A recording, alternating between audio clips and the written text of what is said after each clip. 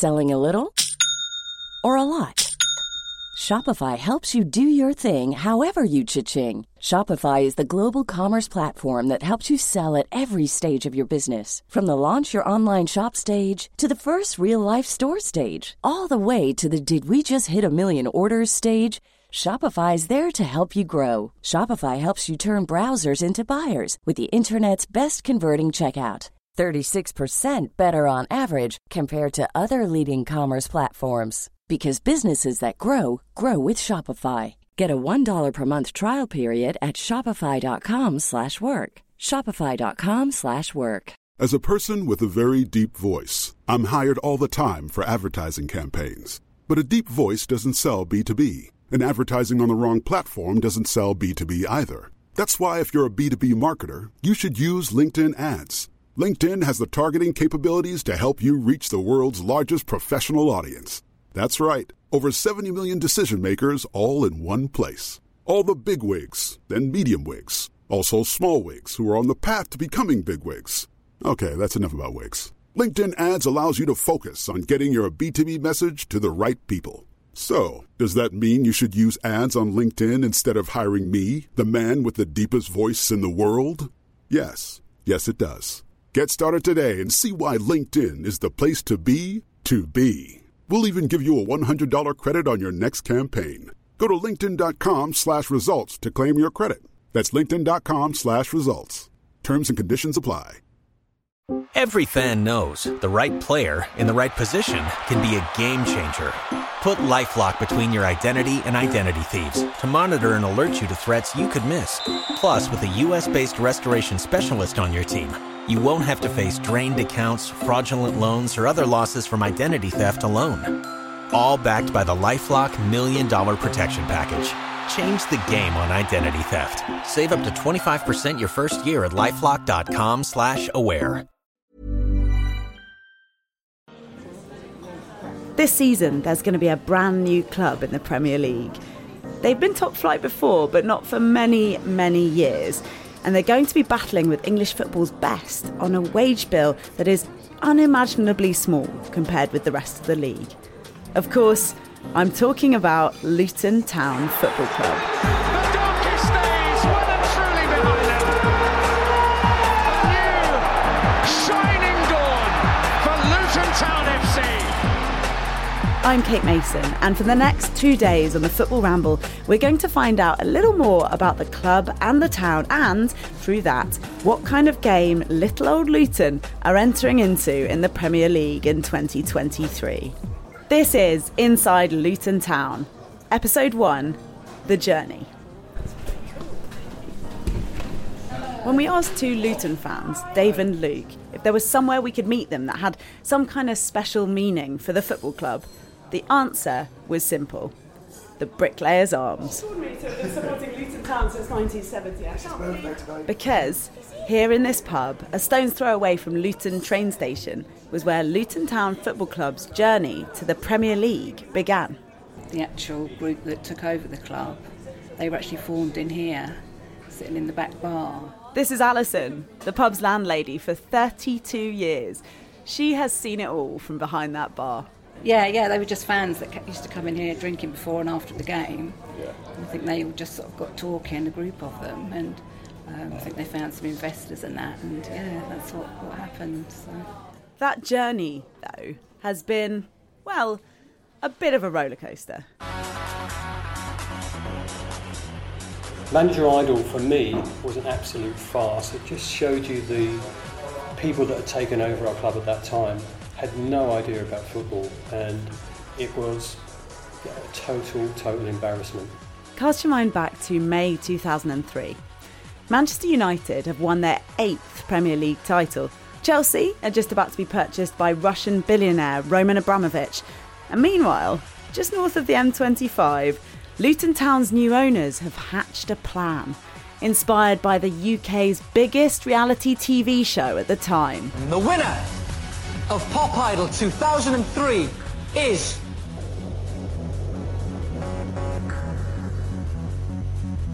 Michelle! The club has been taken over by a mysterious consortium. property developer John Gurney is the group's frontman. Their first decision is to sack beloved manager Joe Kinnear. Oh, and his assistant, Mick Harford, perhaps the club's most legendary player. That's bad enough. The fans are up in arms. There are protests outside the stadium. But instead of replacing him, Gurney and his backers decided to open the decision to a public telephone vote. To win the fans back, John Gurney has come up with an extraordinary idea. Luton Town Football Club is hosting its very own Manager Idol. To make things worse, from the fans' perspective, all of this, by the way, was captured by a BBC documentary crew. The fans that we've been talking to, the overwhelming favourite is, of course, that the man was sacked from this club just a few weeks ago, Joe Kinnear. He was the clear favourite and has been running ahead until this weekend. And one thing, we never expected this sort of climax to the poll. So you're now saying that Joe Kinnear is probably not the favourite? It's impossible to tell on the voting at this moment in time. Everyone, from the fans and players to the shareholders, can vote for a manager. Welcome to the Luton Town Manager Hotline. Thank you for voting for Joe Kinnear. Hot favourite Joe Kinnear was recently sacked. The vote starts with 8 choices. It costs 50p to phone in and cast your vote. Thank you for voting for Steve Cottrell. Eventually, 3 remain. They are Mike Newell, a former Luton player and recent Hartlepool manager, Steve Cottrell, recently sacked as an assistant at Sunderland, and Joe Kinnear. The final decision would be based on 5 separate votes from players, shareholders, season ticket holders, the general public and the board. But I don't know a single person who actually put in a vote. There was no way that if there was a vote from Luton Town fans that Joe Kinnear was not getting back in as well. There's no chance. An hour after the close of the vote, the new manager was going to be announced. So, Gurney had to make sure terms were signed and agreed beforehand with not just 1, but 3 managers. Right. Unsurprisingly, there were problems. Hello, Tony. We've got a bit of a crisis here at Luton. We're having to make an executive decision as to the appointment of the new manager. Who are you voting for? Joe Kinnear still led the public vote, but he hadn't picked up his phone to Gurney all week. There's real chaos on this voting. There's 4 votes in it. But then, miraculously, a late swing put Mike Newell in the lead by 4 votes. We will appoint Mike Newell regardless of the telephone poll for 2 reasons. One, if we fail to agree terms with Joe Kinnear. Steve Cottrell is not here and Mike is, and we said that whoever was available and we agreed terms with at 1 o'clock today would be the new manager, so Mike will be the new manager. And we've just had a board meeting to ratify that. That's it. That phone call was the board meeting? Sorry? That phone call. He was the only one who wasn't here. The other members of the board are here. So we have a unanimous board decision. This episode from Trouble at the Top, the BBC documentary series that came out of all this, is scarcely believable. Like, really jaw-dropping. But for Luton Town fans, it's just all too believable. This is a club that's been the plaything of some mad ideas in the past. David Kohler, Luton's chairman for much of the 90s, proposed plans for a new stadium that would be completely indoors and feature a movable grass pitch. He referred to the stadium as the Kohler Dome. John Gurney, meanwhile, wanted to build a 70,000-seater stadium next to Junction 10 of the M1 and set it on stilts, with a Formula One circuit running around the outside. So, you know, it could be worse. But something good came out of that sorry saga in 2003. Something very good. There was a protest organised by fans at Kenilworth Road because these new owners, we now know them to be John Gurney, is the kind of figurehead of it, were anonymous. This is Kev. He's on the board of the Luton Town Supporters Trust as its media officer. It got wind that there was going to be a first board meeting on a certain afternoon. So that got shared onto the message board and lots of people went and sort of protested as these people got out of their cars to, you know, you're not welcome at our club, blah, blah, blah. And it kind of got a bit hostile, which was wrong in hindsight. It shouldn't have got as hostile as it did. But then from that moment, a number of people were like, well, if we're going to do this, we're going to have to do this professionally because they're basically on the inside now and we've got to find a way of getting them back on the outside. And the pub just around the corner, the Bricklayers Arms, it was arranged on the message board that a meeting would take place. 10 or 12 of us attended this meeting, including the current chief executive of the football club, Gary Sweet, who was well behind the formation of the trust. And on that day we formed the Supporters Trust with the sole purpose of getting rid of John Gurney and his cohorts, and thankfully we succeeded. In the summer of 2003, the Luton Town Supporters Trust was born. John Gurney was pushed out of the club before the new season even started. And out of all of this, in 2007, came the fan-led 2020 consortium, who would purchase the club in its hour of need. And now, they've taken Luton Town all the way into the Premier League, with those same people at the heart of the club, like Gary Sweet, their CEO. I think everybody left with a bit of hope. And, I think there was a fair degree of positivity, because I think when you get a lot of passionate people in the room like that, all in one go, we've got a real never say die attitude at them. And we don't accept defeat on anything on the pitch or off the pitch. And so there was a real determination that actually, the club wasn't going to die. In spite of everything, Luton Town will be a Premier League club this season. But they will be a Premier League club like no other. I'm here to find out why.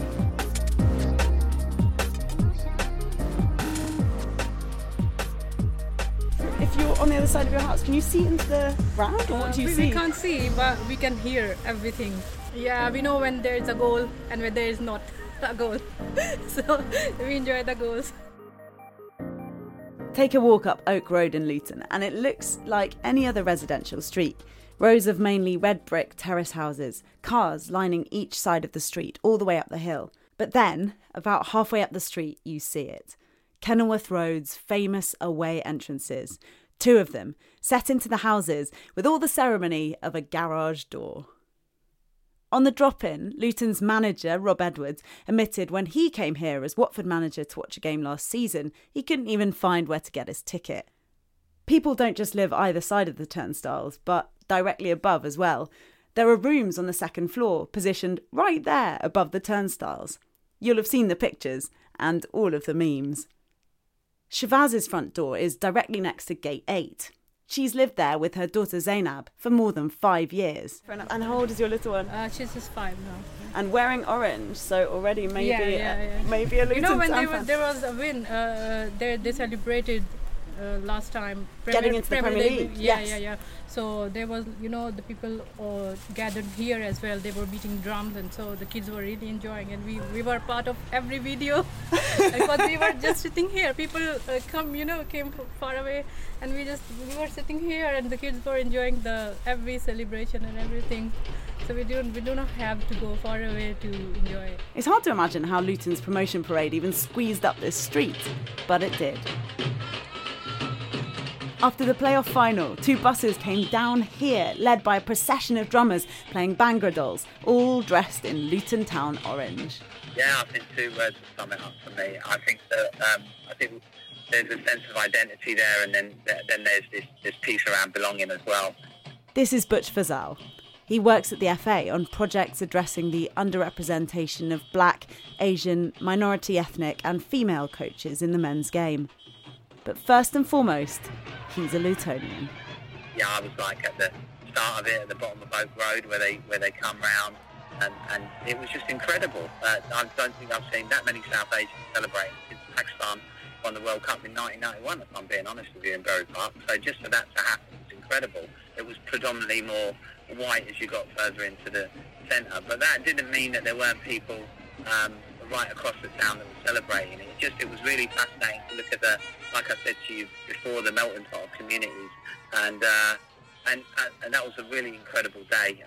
It kind of really summed up what the town's all about. I go to that mosque, right? Yeah. And the football club invited our mosque to be in the stadium. Wow. And that didn't make you a fan? I don't know. Isak lives across the road, but he says he's a Manchester United fan. You watched a game a long time ago. You with me.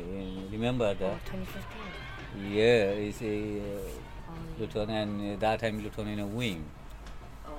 What was it like to play in Kenilworth Road? Yeah, it was good. I scored a goal. Oh, come on. Tell us about the goal. Oh, so it was a match, right?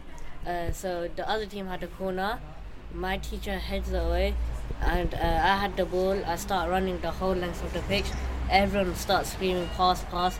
I never passed it, and I saw a guy coming. I chopped it, and then I scuffed the shot, but I still scored. Oh, come on. That is decent. Nicely done.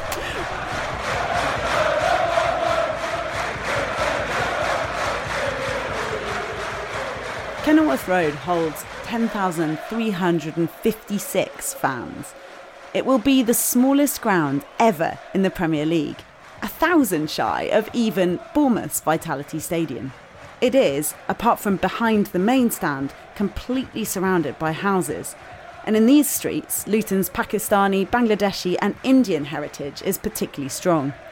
Of the town's 200,000 population, over 37% are of Asian descent. Half of that Pakistani. But for these Lutonians, Luton Town Football Club hasn't always been a welcoming place. Some of my earliest memories are because we had a place quite close to the football ground. Some of my earliest memories of is watching out the window and seeing supporters walk by and wondering where they were going.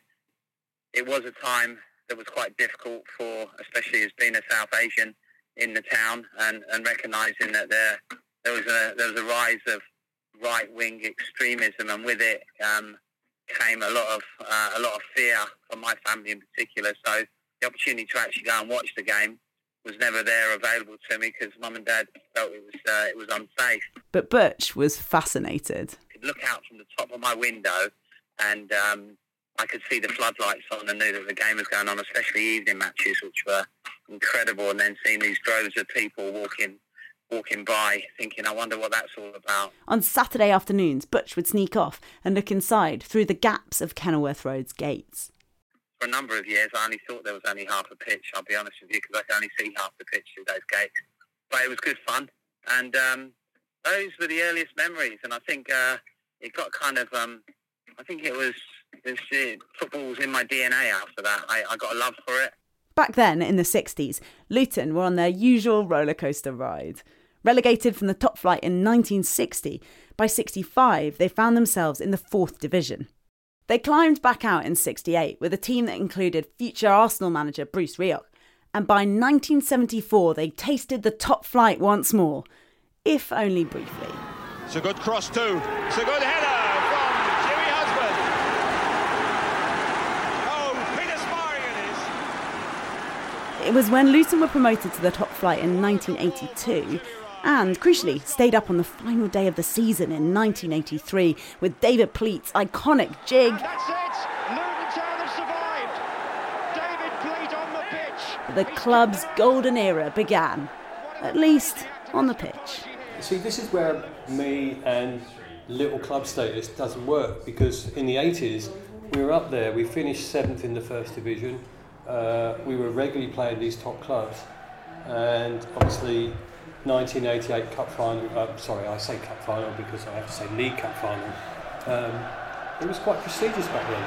Luton in white shirts, Arsenal in their traditional red shirts with the white sleeves. Luton's finest hour, the 1988 League Cup final, where they beat Arsenal 3-2 to capture the club's first major trophy. And as for so much of the 80s, Mick Harford led the line that day. We played very well on the day, especially in the first half. Mick is Mr. Luton Town. Name any job at Luton, he's done it. Manager, caretaker manager, player, assistant manager, until John Gurney came along. And now, Chief Recruitment Officer. Harford is not only brave, he's a magnificent jumper, and they'll be very wary of him, particularly if he can pull away to the back post against the smaller Arsenal fullback. It could have been 2 or 3-0 up. Brian Steen has scored the opening goal. Watch him, Harford getting in on this one. Foster's in there too. There's a chance for Luton. Steen has scored. Then it was just mayhem, you know. They equalised and they got a second goal and went 2-1 up. Then they missed a penalty, and I went off injured on about 70 minutes with an ankle injury. Then thankfully, Steenie and Danny Wilson got 2 late goals. And brilliant play by Ashley Grimes, and it was a fully deserved victory, and the first major trophy I'd ever won, and the first major trophy Luton had ever won. So we've had a few good times at Wembley. Good second half. It's finished. It's finished, and Luton have won their first major trophy. They've tried for so long since they were formed back in 89. That League Cup put Luton Town Football Club on the map, and in 1989 they made it to Wembley again. Those were halcyon days.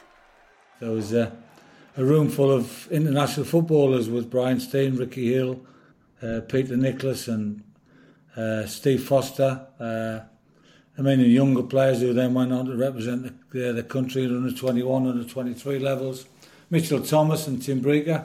So we had a brilliant squad. The squad was brilliant, but they just needed toughening up a little bit. They needed a spine, and myself, Steve and Peter Nicholas helped them get that way, and we still needed to carry on the way Luton tried to play in that very expansive way.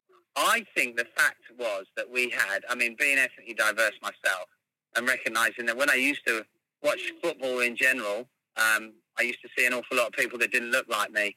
And then when Ricky Hill broke in and broke onto the scene, and then the Steen brothers as well, and Pleaty at one point, where Mitchell Thomas had like 5 or 6 black players in a team in the mid-80s, it was unheard of.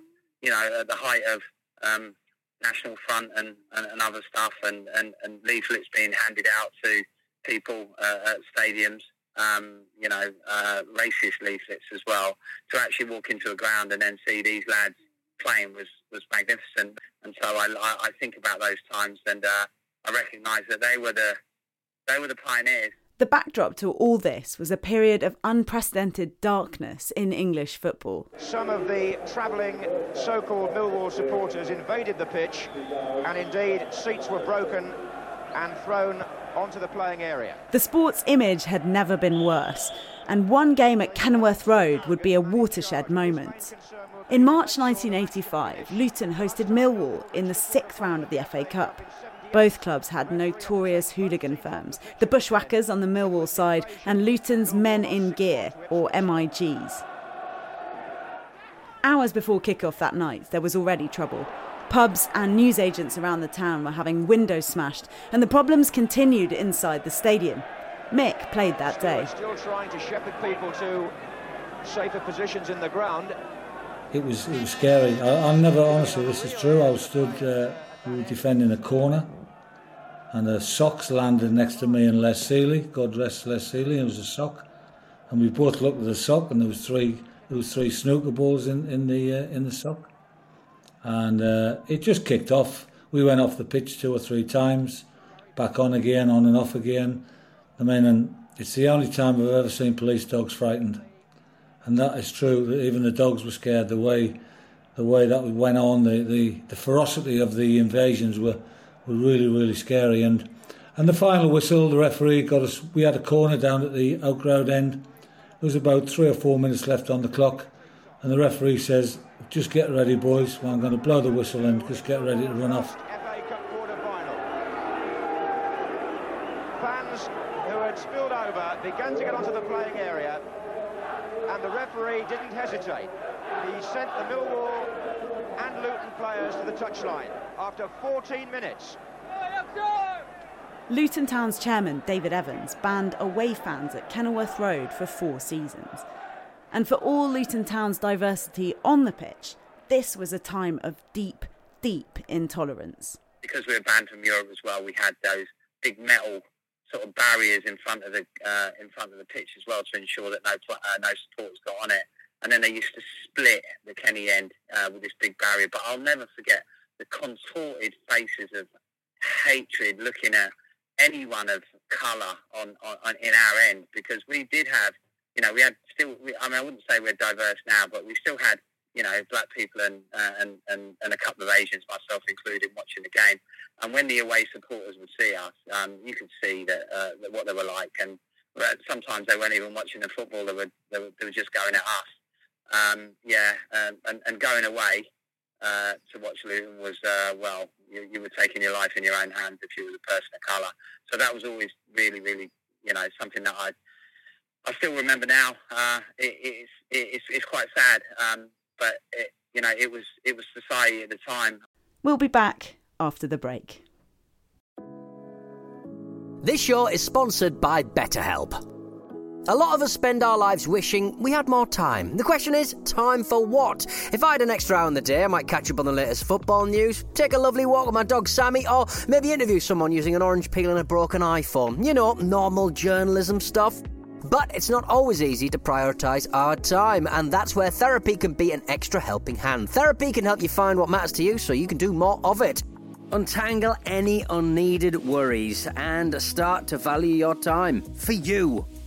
So if you're thinking of starting therapy, give BetterHelp a try. It's entirely online, designed to be convenient, flexible and suited to your schedule. Just fill out a brief questionnaire to get matched with a licensed therapist and switch therapists at any time for no additional charge. Learn to make time for what makes you happy with BetterHelp. Visit betterhelp.com/ramble today to get 10% off your first month. That's BetterHelp, HELP.com/ramble.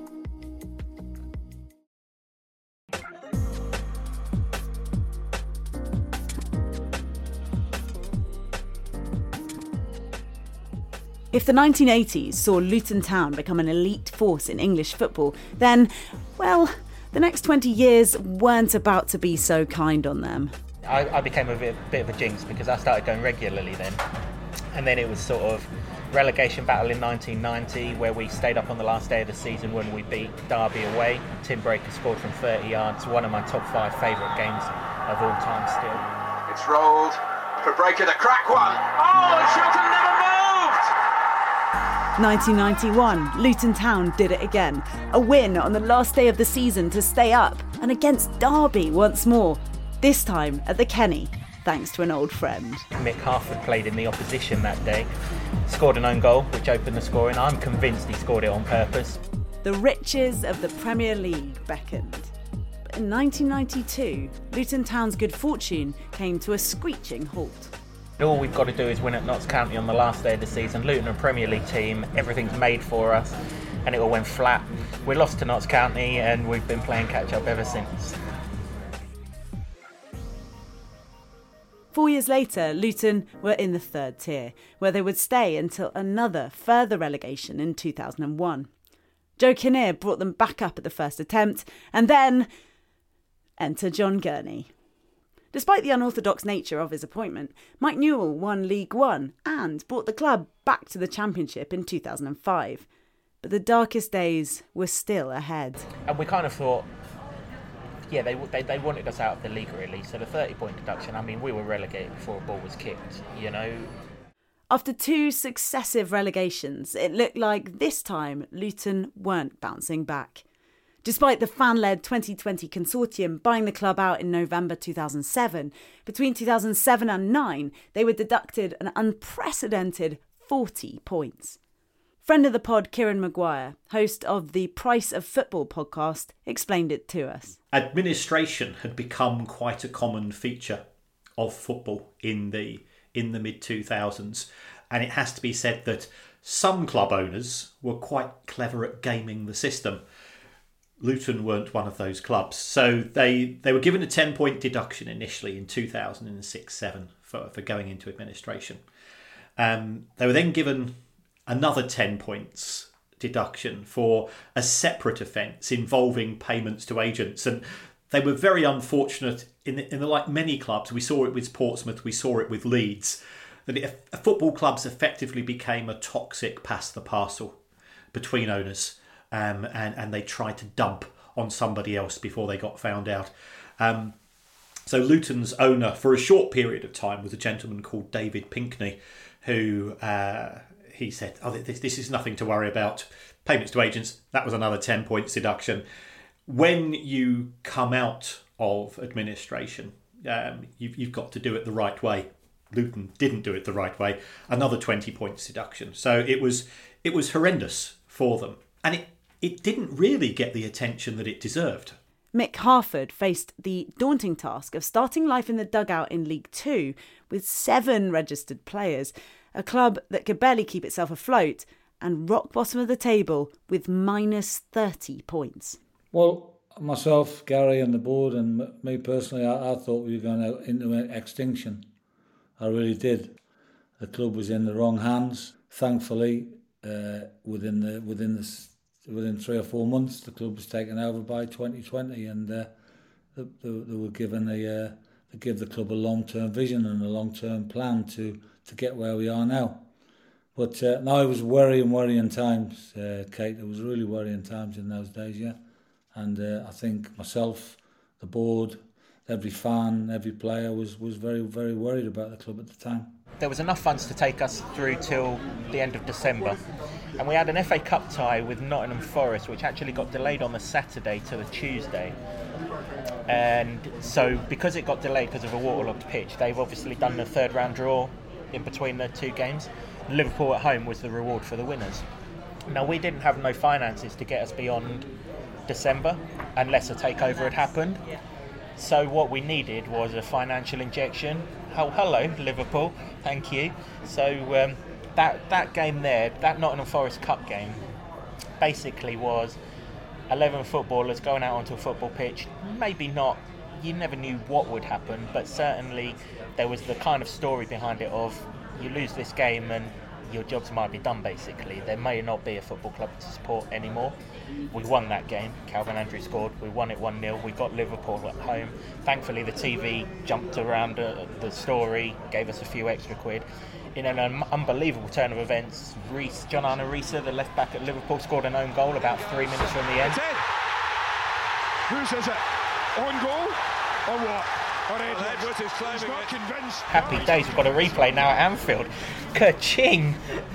Prior to that Notts Forest game, though, all you could think about was, oh my God, if we lose this game of football, what am I going to do on a Saturday afternoon? There's still a flag that hangs in the corner of Kenilworth Road that reads, Luton Town FC, established 1885, betrayed by the FA, 2008. There was a feeling that the authorities wanted Luton out of the way, really. We understand that the club was in financial problems at the time and that punishments needed to be made. But I think the big problem that Luton fans have had, still have to this day, which is why that flag still hangs true, is the wrong people were punished. That was my lowest moment. That weekend that we got relegated was my lowest moment. It was the weekend after we won the JPT final as well. Yeah. So it was just from glory to absolute nothing. It's amazing to think that some of the fans who'll be travelling to Anfield, St James's Park and Old Trafford this season were going to Braintree or Gateshead or Hyde, where Luton faced Jordan Clark, now one of their most important players, just 10 years ago. Luton spent 4 seasons in what was then called the Conference Premier. 3 times they reached the playoffs. 3 times they fell short. Some not so good times at Wembley. The man who eventually cracked it was called John Still. We didn't start great, but I could see it.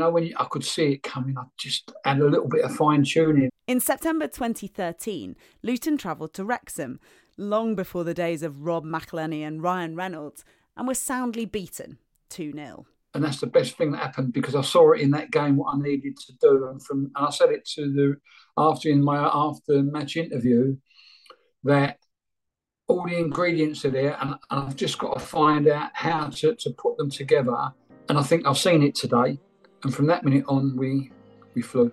In John's first full season as manager, Luton Town won the Conference Premier with 3 games to spare. They reached 101 points. They broke Luton Town's record unbeaten streak. They scored a record number of goals. But crucially, the fans were behind the team again. Oh, what a man. This guy is a modern-day legend. He is. There was a point where I think we talked about this the other day. Ronnie Henry, our defender at the time. Club captain as well at the time. Yeah, club captain, got abused from the crowd. So they invited that guy that abused the team to the training ground, and they sorted it all out. And then from then onwards, a fan at every home game was brought into the huddle to listen to the managers talking about the team. Yeah. And he brought everybody back together. That's how I look at it. I had this thing where let's make the supporter part of the team. Let him listen to the team talk. Let him say something. If he wants to have a go at the players, have a go. Do it. And you know what? It was priceless, because sometimes we'd get whole families in, the mum, the dad and the 3 kids, you know, and just made them feel part. This is your team, you know. This is your team. It's supporters. People don't understand. Players come and go, managers come and go, supporters are there all their life.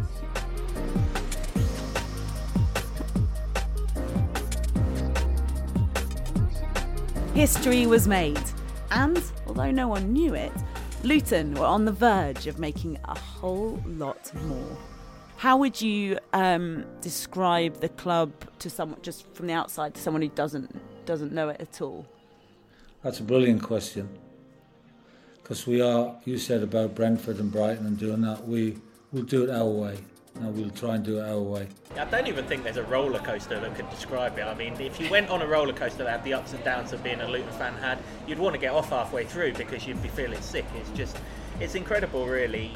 Luton have had it difficult. You know, they've come. But when we look at the history of the town and we look at the history of where they were, you know, nearly out of the league, you know, in the National League for a number of years, and then and how they've risen. And the determination and resilience they've shown. That's the same type of determination and resilience that a lot of the ethnically diverse communities in the town have anyway. So there's a real DNA there, and there's a real correlation between what the club represents and what the town represents as well.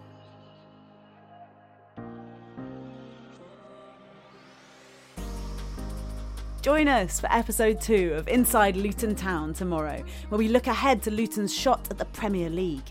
You'll hear from Gary Sweet, the club CEO, Rob Edwards, the manager, and you'll find out all about one of the club's most extraordinary players, its history maker, Pelly Ruddock Mpanzu. You have been listening to Inside Luton Town, presented by me, Kate Mason. The producer is Finn Ranson. Sound design is by Tom Wally. A special thanks to the Luton Town Supporters Trust, the Oh When the Town podcast, and everyone at Luton Town Football Club for speaking with us. We'll see you tomorrow. The Football Ramble is a Stack production and part of the Acast Creator Network.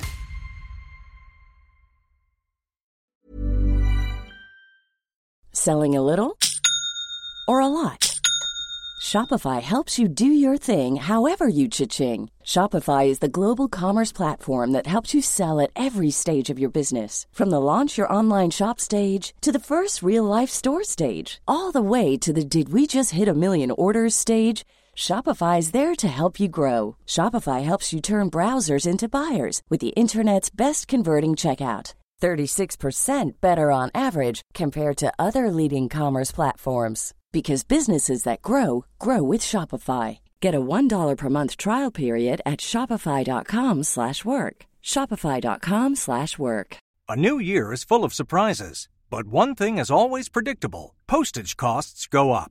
Stamps.com gives you crazy discounts of up to 89% off USPS and UPS services. So when postage goes up, your business will barely notice the change. Stamps.com is like your own personal post office, wherever you are. You can even take care of orders on the go with the mobile app. No lines, no traffic, no waiting. Schedule package pickups, automatically find the cheapest and fastest shipping options, and seamlessly connect with every major marketplace and shopping cart. There's even a supply store where you can stock up on mailing supplies, labels, even printers. Stamps.com has been indispensable for over 1 million businesses just like yours. All you need is a computer or phone and printer. Take a chunk out of your mailing and shipping costs this year with Stamps.com. Sign up with promo code PROGRAM for a special offer that includes a 4-week trial, plus free postage and a free digital scale. No long-term commitments or contracts. That's Stamps.com code PROGRAM. Oh my gosh, I'm adopting a puppy right now. But I realize what's at home. Oh no, I have nothing. Well, except unconditional love. But yeah, no crate, no pee-pee pads, no dental chews for his little puppy teeth. Before I doubt myself as a new parent, I just get Instacart to deliver everything from PetSmart. Easy, just like raising a puppy is gonna be, right? Get Pet Essentials from PetSmart with Instacart. Visit instacart.com to get free delivery on your first 3 orders. Offer valid for a limited time. $10 minimum per order. Additional terms apply.